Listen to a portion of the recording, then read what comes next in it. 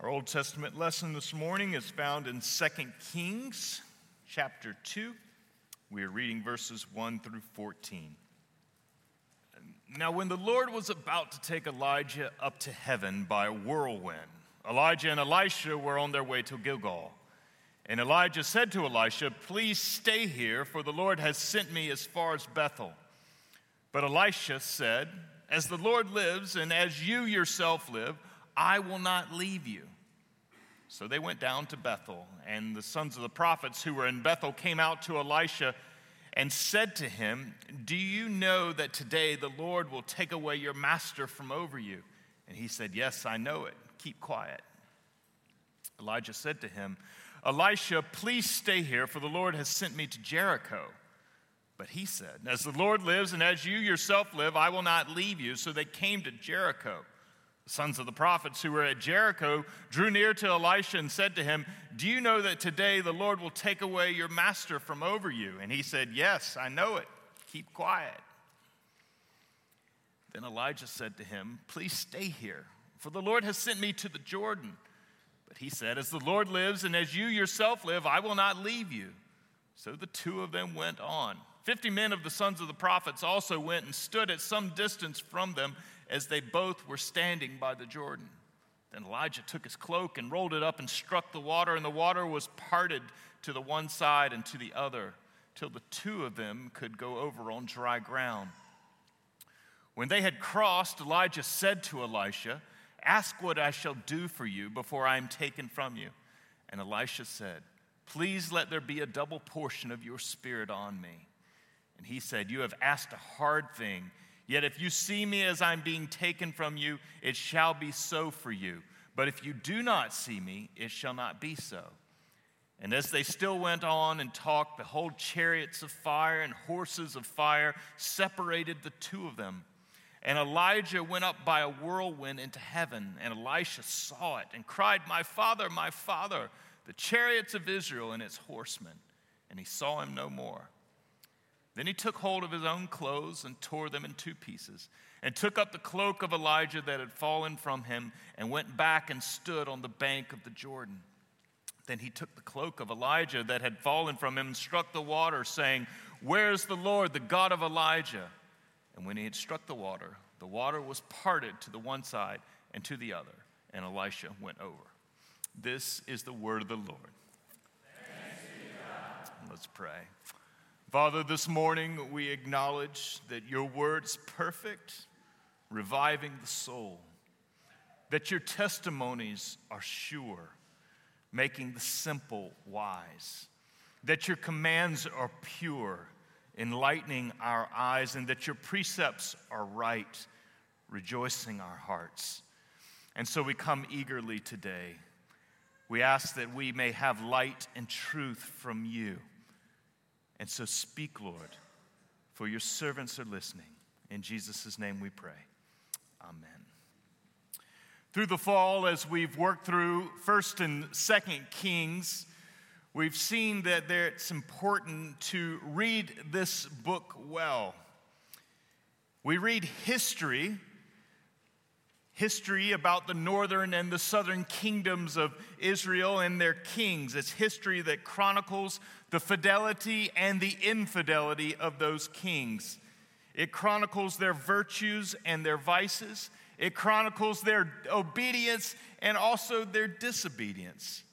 It's not romanticized history told through rose-colored glasses. It's honest, self-reflective history that's brutal in its honesty at times, and its brutality is designed to lead us to reflect, to induce us to live in faith and repentance in the church. And so we're invited to listen, to reflect on that virtue and on that vice, to reflect on that faithfulness and those failures, to reflect on the obedience and the disobedience. And all of that reflection is to teach us about God, to learn about his ways, and also to learn about ourselves. And so this is a deeply prophetic book in which it provides a mirror in which we are to see ourselves. But it's also important to note that we're not just introduced to the kings of the northern and the southern kingdoms of ancient Israel. we're also introduced to another company of people called the prophets. A prophet was one commissioned by God to speak on his behalf, especially when there was a situation of decay and deterioration. In 1 Kings 17, several chapters ago, we were introduced to the prophet Elijah. He was a servant sent to the Old Testament church from God. 1st and 2nd Kings makes this point emphatically because Elijah just suddenly appears without any background information in chapter 17, verse 1. He simply is sent by God to the king of northern Israel, Ahab, with a message. He appears out of nowhere. And then today, as we close the narrative about Elijah in 2 Kings chapter 2, we see not only does he appear from nowhere, but he also disappears. Just as he came, as mysteriously as he entered into our story, now he disappears, caught up in a whirlwind into heaven to be in the presence of God. In the chapters between this mysterious appearance and this mysterious disappearance, Elijah speaks God's word in a time of tremendous compromise. The church was departing from its foundations, participating in a worship that was not sanctioned by God. They had crafted golden bulls for themselves, installing one in the north in Dan and one in the south in Bethel. And then also, not only had they made golden bulls and were they bowing before carved images, they were also participating in the worship of false gods. They had adopted the gods of the Phoenicians, the Baals, and the Ashtoreths. These decisions then led to further ethical compromises. And we've seen that in breaking the first table of the law, the first 4 commandments of 10, that inevitably when we have shattered those, the remaining 6 will be shattered as well. And the people had given themselves over to the devices and the desires of their own hearts. And so in many regards, as Elisha enters into the scene, as he ministers the word of God, in the midst of all of that compromise, we've seen that he's a hero. But we've also been introduced gradually to a shadow side of Elijah. He wasn't just bold and courageous as a prophet. He also has his faults. His life, too, is characterized by virtue and by vice. It is characterized by fidelity and also by failures. It's characterized by obedience and disobedience. And if we're to read Kings well, we have to recognize that. And so through his example, both good example and bad example, we're invited to see God's call on the church in the midst of compromised and difficult times. And so it's a very simple question that we will ask and that we will answer this morning. What do we learn from the life of Elijah? Tracing that from 1 Kings 17 to this final climactic moment where he's taken up into the presence of God. 3 things that we'll focus on. First, we'll see what it looks like to exercise faith under pressure. Second, we'll see the temptations that faith encounters under that pressure. And third, we'll see something of God's overwhelming commitment to us despite our failures. So let's consider each of these. First, what it looks like to exercise faith under pressure. As we follow that history in these chapters from 1 Kings 17 to 2 Kings chapter 2, we see the main way that Elijah exercises his faith under pressure is that he speaks the word of God. He serves as the mouthpiece of God to a corrupt and to a decaying church. He ministers to that corrupt church, calling them to lay down their empty and false gods, those things in which they were transferring their trust to.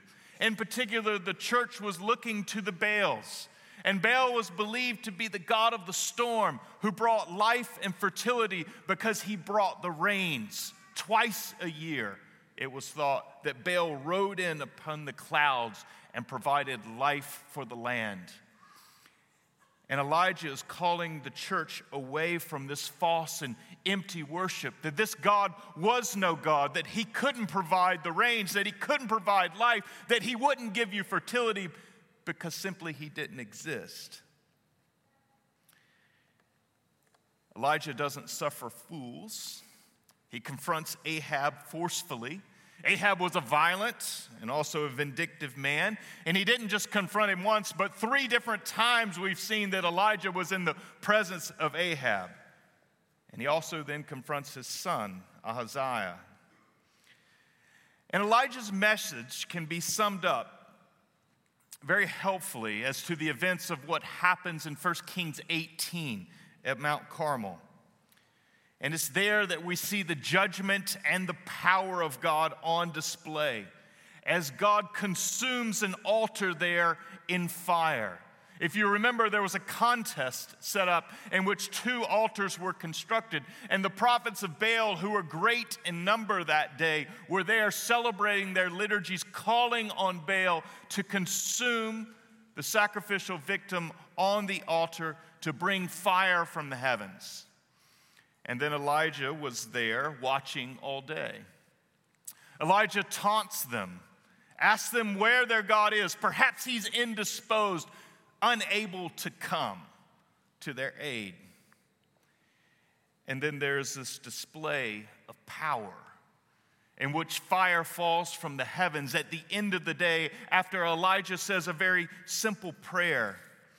And the fire consumes the altar and consumes the sacrifice. But we saw that this wasn't just a display of power, was it? It wasn't just a display of judgment, but actually this display of fire consuming the sacrificial victim on the altar was a display of God's grace and God's mercy. That the sacrificial victim was consumed, and it was consumed in an act of judgment in which one stood in place of another. And friends, this was pointing us to the cross of Jesus. All of the Old Testament sacrifices directing us this way to Jesus, who stands in our place, who receives judgment on his head that was undeserved, but judgment that was rightly deserved by you. And God does that so that you can be reconciled through the one who was judged on your behalf. And friends, these are the dynamics of Elijah's ministry. There's a bruising message. There's a confrontation that takes place in which he calls the church back from the false and empty gods. And he calls the church to own those false and empty gods and to own what they've done. But not only is there a bruising message, there's a healing message. There's a gospel, a good news that's preached, that there's grace and there's mercy, that there's a forgiving God who lavishes us in that forgiveness. And so, yes, there is confrontation. But friends, in Elijah's ministry and in gospel ministry, there is also an affirmation. There is conflict, but yet there's also even deeper comfort. There is discord, but also there is even deeper consolation. These are the dynamics that define gospel ministry in Elijah's day and in our own day. And what we learn, though, is that the response to these things for Elijah and the response to these things for you, it's all not always terribly encouraging. That as we announce the bruise and as we also announce the comfort, that people aren't always fond of the message. In 1 Kings 18, verses 17 through 19, Ahab flips the script on Elijah. He says, actually, you are the troubler of Israel. And then in chapter 21, he actually even calls Elijah his enemy. All Elijah had done was spoken the word of the Lord, announcing the bruise and also announcing the comfort. And friends, what we learn here in this pressurized time in which the church was falling apart and Elijah is calling the church to return to its foundations, what we learn is that we are unable to control the response of the church. We're unable to control and manipulate and manage it. We don't know what it's going to be. That what we are called to control is the manner of the confrontation, but we cannot control and we're not responsible for the response. We can't manage how those are going to hear who hear the message. We can't be. But friends, what we find in Elijah is one who just faithfully goes, that he obeys the word of God, and he enters into the dialogue and that conversation, calling the church to repentance, pointing out its transfers of trust, in which it was looking to empty gods and other things to fulfill what only God could give. And then also directing the church to the great sacrifice that God makes, to what God does to reconcile us in all of our sinfulness and all of our wrong, pointing us to the grace and the mercy of God. This is what ministry looks like in pressurized and compromised times. It's not to become moralistic. It's not to batten down the hatches and try to get everything right, but it's actually to exult in the grace and the mercy of God, knowing that judgment has passed over us because there's one who stands in our place. And so ministry in those pressurized, compromised times, we learn from Elijah, is gospel ministry. It's to point to Jesus. It's to highlight him. It's to camp out and be centered there. But second, from this long ministry of the prophet, we also learn about the temptations that faith encounters under this pressure, because these are real. And oftentimes when we read about heroes from the Bible, we don't desire to look at this shadow side, and we're not always fond of considering it. But this is real, and it's here for us, and God has given it to us for a reason. There's 3 specific temptations that we find in Elijah's life that we need to pay close attention to. First, there's the temptation of despair. After this powerful display of God on Mount Carmel, in which he consumes the sacrificial victim, where we have this awesome display of grace and judgment, Jezebel, Ahab's wife, then breathes out a threat of violence against Elijah in chapter 19, verse 2. Listen to what she says. She says, "So may the gods do to me and more also, if I do not make your life as the life of one of them by this time tomorrow." She was speaking about the slain prophets. And here Elijah encounters the deep tension that defines each of our lives. And that tension was that there was a great victory and display of God's grace and judgment. It was public. It was manifested before all. And yet Jezebel and Ahab were still prosecuting their evil after that great display of victory. And friends, Elijah falls apart. He doesn't know what to do with this. Evil and compromise were still at hand despite the great victory. And Elijah didn't know how to respond. And we live in that same tension. Because the victory, the great final victory over sin, death, and evil has been accomplished. And yes, it's been accomplished not yesterday, over 2,000 years ago, in the death and the resurrection of Jesus. Trampled down, that already you as a Christian are victorious over all of that.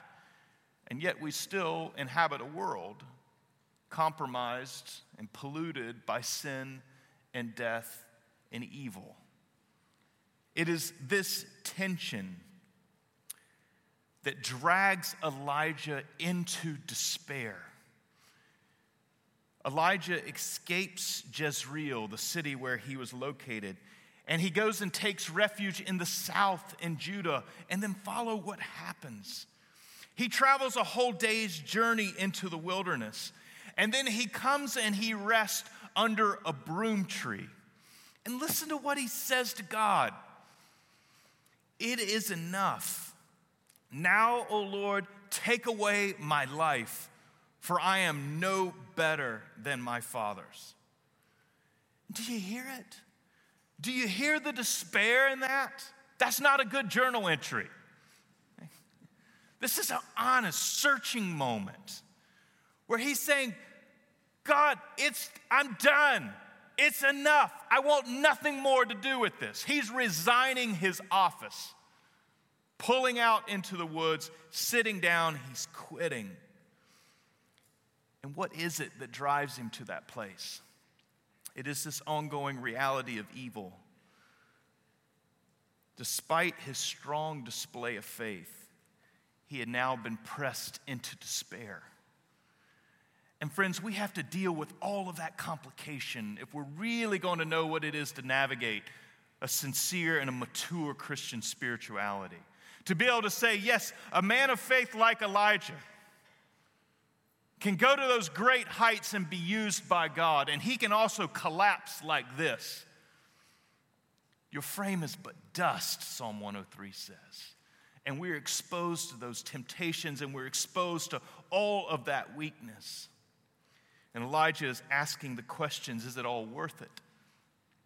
Is God actually there? Does it even matter? And friends, that's the temptation of despair. And anyone who engages in ministering the gospel to friends and to neighbors and to a city encounters all of that temptation. But second, we also see that there's a temptation towards self-pity.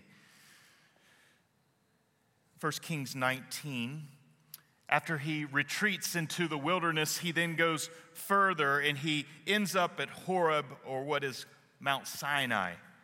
And it's there on the mountain that twice God asked Elijah a question.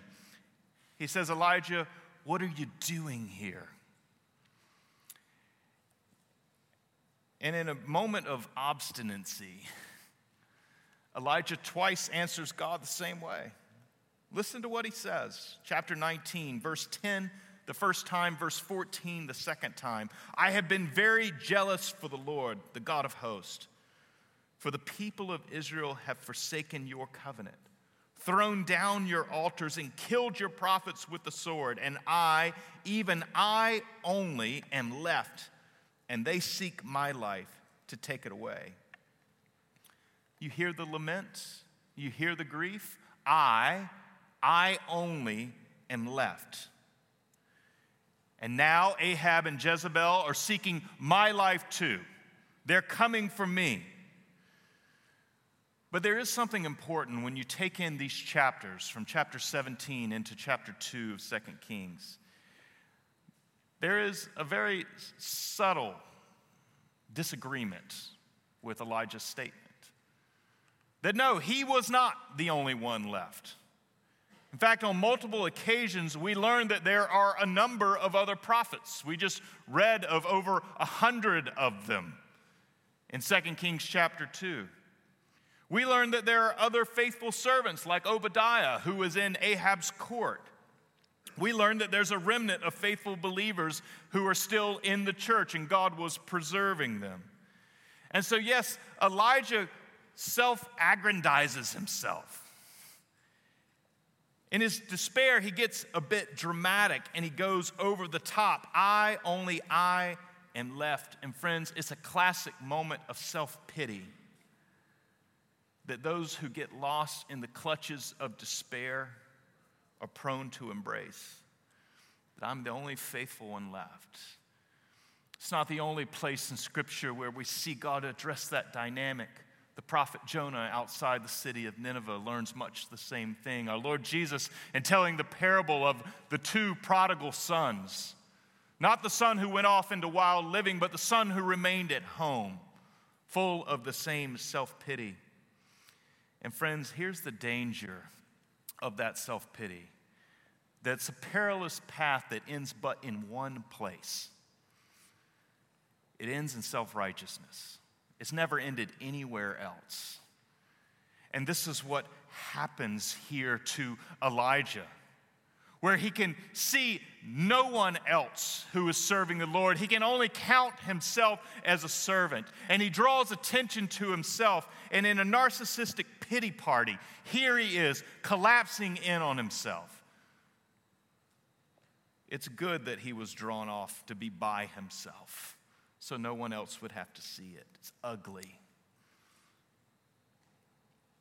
but this was his temptation towards self-pity. And those engaged in gospel ministry will know that temptation as well. Third, there's a temptation of disobedience. After he has this encounter with God in chapter 19, God then explains to Elijah what he's going to do. What he's going to do about this evil that is raging in Ahab and Jezebel and is still alive despite the great victory of God that's been displayed. And God tells Elijah that he's to anoint 3 people. Hazael, he was to go and anoint as the king of Syria. He was to anoint Jehu as the king of northern Israel. And then Elijah was to go and anoint a man named Elisha, who was to be his prophetic successor. It's important to carefully and closely read these chapters, because when we do, we recognize that Elijah didn't do any of it. He didn't go and anoint Hazael. He didn't go and anoint Jehu. He didn't go and anoint Elisha. He actually just throws a coat on him and says to follow him. It's all kind of reluctant and quite ambivalent. It's less than enthusiastic. And as we read, there's more than a hint of reluctance in the entire story. Because what was happening, what was playing out, is God was telling Elijah how he was going to right these wrongs. And God had whispered in a slow, soft whisper to Elijah. But what Elijah wanted a loud, thunderous, and public vindication from God. He didn't want this so slow and soft whisper playing itself out through these men, Hazael and Jehu and Elisha. He wanted it worked out through him. And his disobedience here reflects his deep frustration and his failure to accept the ways of God in the world. He didn't want anything to do with the way God was planning and intending to work this out. Elijah wanted fire from heaven. He wanted immediate intervention. And what he got was a slow-moving plan in which God would make things right. Elijah didn't like it. And because he didn't like it, guess what he didn't do? He didn't obey. And friends, it's important for us to search out the heart of our disobedience. Is it that we just don't like the command of God, or perhaps we don't like the ways of God in his world, and so we don't want to submit to him?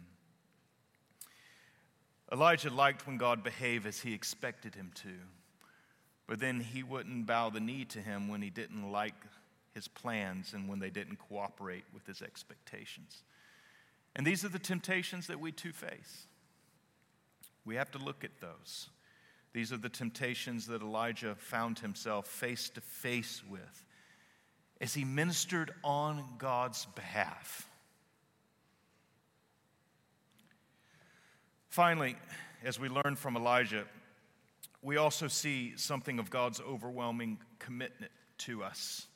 2 Kings chapter 2, we have all of this weakness, but yet God doesn't disown Elijah. In the end, after his long and difficult service, God promises to take him up.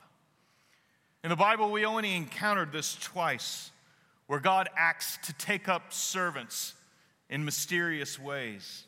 But he takes Elijah up to heaven in a whirlwind. In chapter 2, verse 11, this is what we read. And as they still went on and talked, behold, chariots of fire and horse of fire separated the two of them.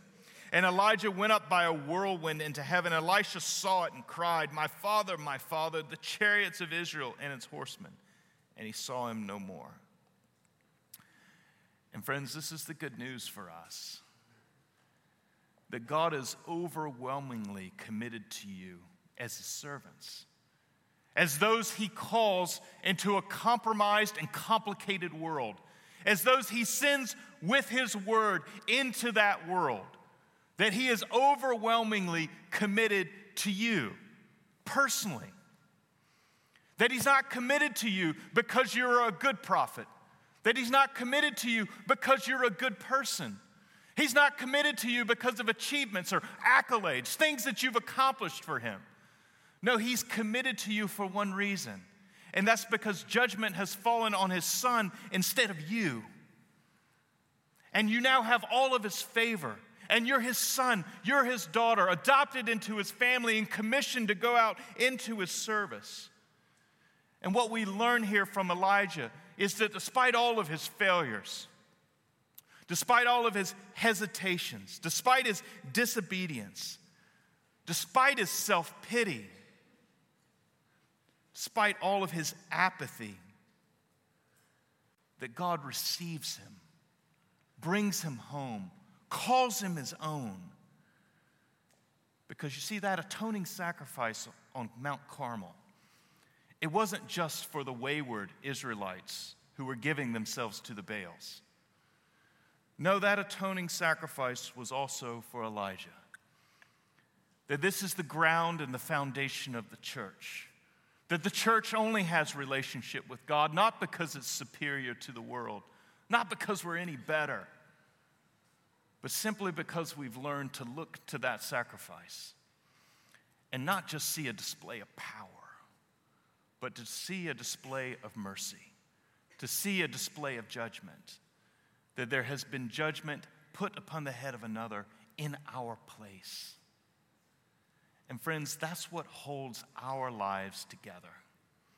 That's what makes our lives coherent in the middle of complicated and confusing and compromised times. This is the hope of the church, because we look not to that altar on Carmel, but to the altar at Calvary. Our Lord Jesus giving himself on our behalf. And it's that gospel hope in which we stand. And it's that gospel hope that we learn from Elijah. And so let's ask God for his help.